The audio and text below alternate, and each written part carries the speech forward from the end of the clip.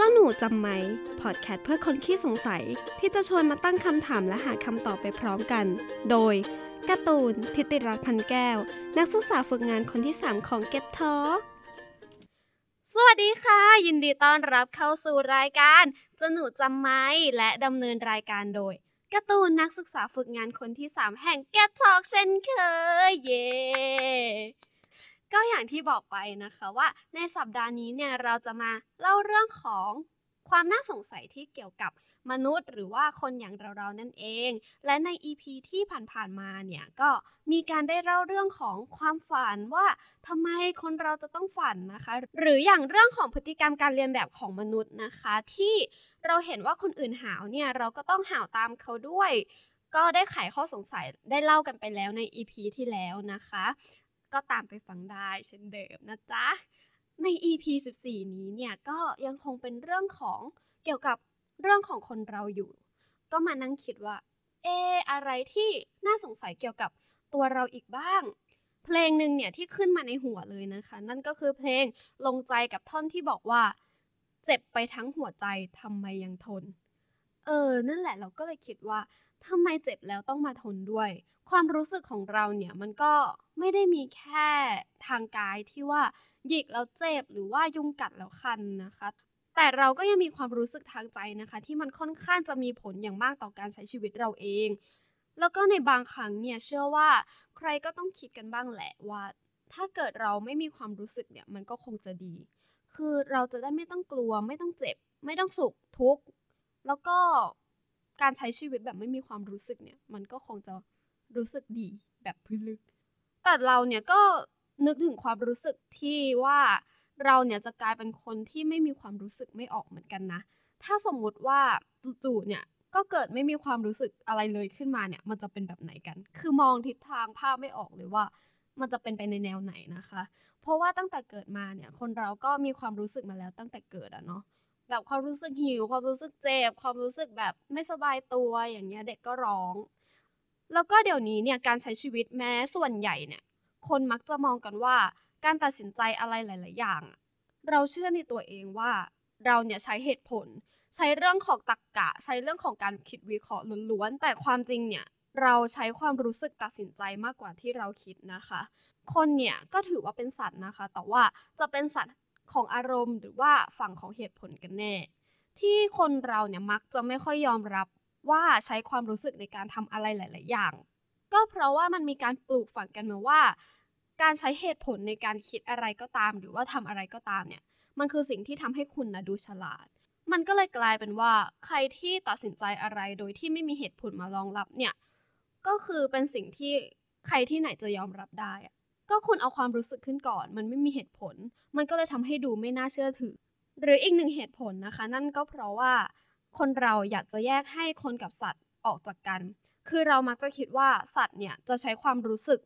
ใช้สัญชาตญาณของมันมากกว่าเหตุผลนะคะมันจะทำตามสัญชาตญาณทำตามความรู้สึกของมันในการใช้ชีวิตทำให้สัตว์เนี่ยไม่มีจิตสำนึกแล้วก็ไม่มีเรื่องของศีลธรรมเข้ามาเกี่ยวข้องในชีวิตนะแต่เอาจริงๆแล้วเนี่ยเราก็ยังไม่เคยเห็นสัตว์ว่ามันหัวเราะหรือว่ามันร้องไห้นะคือก็ไม่มีใครรู้ว่าจริงๆแล้วเนี่ยสัตว์มันมีความสุขมีความทุกข์หรือเปล่ามันมีความรู้สึกจริงๆใช่ไหมกับสิ่งที่มันแสดงออกมาหรือว่าเป็นเพียงแค่สัญชาตญาณของมันเองที่มันทำออกมาเฉยๆอย่างเงี้ยค่ะถ้าลองคิดตามกันดูเนี่ยเราจะเห็นว่าส่วนใหญ่แล้วเนี่ยคนเราจะใช้อารมณ์ความรู้สึกกับหลายสิ่งหลายอย่างเกือบจะตลอดเวลาเลยถ้าลองสังเกตกันดูดีๆนะคะในสมัยก่อนเนี่ยหนังสือที่โด่งดังแล้วก็ขายดีมักจะเป็นเกี่ยวกับนวนิยายที่มีคนอ่านแบบกว้างขวางแล้วก็แพร่หลายมากเพราะว่านวนิยายเนี่ยมันทำให้คนรู้สึกมี emotional มีแบบอารมณ์ร่วมไปกับสิ่งที่เราได้อ่านนะคะ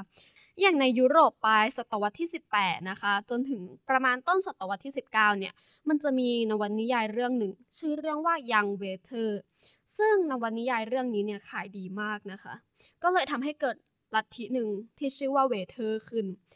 ก็มีชายหนุ่มจำนวนมากเลยนะคะในเวลานั้นที่พยายามจะแต่งตัวแล้วก็พกปืนให้เหมือนกับตัวเอกของเรื่องนั้นเลยจนเกิดเหตุการณ์ที่มีการที่คนพยายามฆ่าตัวตายเพื่อเลียนแบบในนิยายนั้นนะคะหลายทีไม่ใช่เฉพาะแค่ในเยอรมันนะที่เป็นคนแต่งหนังสือเรื่องนี้นอกเยอรมันในโซนยุโรปเนี่ยก็คือ เกิดเหตุการณ์แบบนี้เยอะมากนะคะจนกลายเป็นเหมือนว่าสิ่งนี้เนี่ยเป็นโรคระบาดในช่วงนั้นเลยนะคะผลกระทบที่เกิดขึ้นนะคะก็เกิดเป็นวงกว้างมากจนถึงขั้นว่าบางประเทศในยุโรปเนี่ยต้องจัดให้ยังเวเทอร์นะคะเป็นหนังสือต้องห้ามพิมพ์ซ้ำห้ามตีพิมพ์ห้ามแพร่กระจายนะคะก็คือสั่งงดหนังสือเล่มนี้เลยมันก็เลยทำให้มีการเริ่มให้ความสำคัญนะคะการศึกษาเกี่ยวกับเรื่องของอารมณ์ของมนุษย์มากขึ้น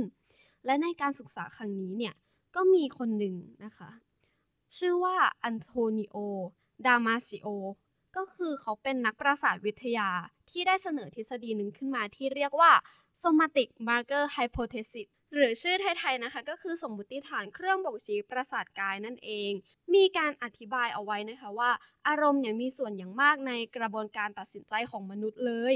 ซึ่งอันโทนิโอเนี่ยเขาเคยบอกเอาไว้ว่า we are not thinking machine that feels we are feeling machine that thinks นะคะก็คือถ้าให้อธิบายเป็นภาษาไทยเนี่ยเขาก็จะพูดประมาณว่าจริงๆแล้วเนี่ยเราไม่ใช่เครื่องจักรของความคิดที่มีความรู้สึกนะแต่ว่าเราคือเครื่องจักรแห่งความรู้สึกที่มีความคิดนั่นเองหมายความว่าก็คือความรู้สึกเนี่ยมาก่อนแล้วความคิดค่อยเป็นสิ่งที่คอยเอาไว้ซัพพอร์ตความรู้สึกนั้นๆให้น่าเชื่อถือมากขึ้นนะคะในช่วงยุค 90 เนี่ยอันโทนิโอก็ได้เจอกับผู้ป่วยคนหนึ่งเขาได้ทำการทดสอบในเรื่องของ IQ ความทรงจำระยะยาวแล้วก็ความสามารถต่างๆในการรับรู้สื่อสารอะไรอย่างเงี้ยค่ะก็คือพบว่าเป็นปกติดีแต่ว่าชีวิตของเขาเนี่ยชีวิตของผู้ป่วยคนนั้นน่ะนะคะได้ทำงานผิดพลาดก็เลยให้ถูกออกจากงานเขาล้มละลายแล้วก็แบบหย่าร้างซ้ำแล้วซ้ำเล่าโอ้โหคือถ้าเป็นคนปกติเจอนะคะเจอเหตุการณ์ประมาณนี้ก็คงรู้สึกแย่มากๆแล้วนะคะก็ทำให้สิ่งที่อันโทนีเห็นจากผู้ป่วยคนนี้เนี่ยก็คือผู้ป่วยเขาสามารถเล่าชีวิตที่แบบจะเศร้าของเขาขนาดเนี้ยได้โดยแบบเรียบเฉยเล่าเหมือนว่าสิ่งนี้เกิดกับคนอื่นไม่ได้เกิดกับตัวเขาเองแล้วตัวเขาเองเป็นแค่คนนอกที่คอยดูเหตุการณ์อยู่เฉยๆแล้วเอาสิ่งนั้นมาเล่าอะค่ะเขาไม่มีความรู้สึกทุกข์ไม่มีความรู้สึกเศร้าแล้วก็ไม่มีแม้กระทั่งว่าเกิดความรู้สึกร่วมขึ้นมาเลยกับสิ่งที่เขากำลังเล่าจนได้ทดสอบในเรื่องของ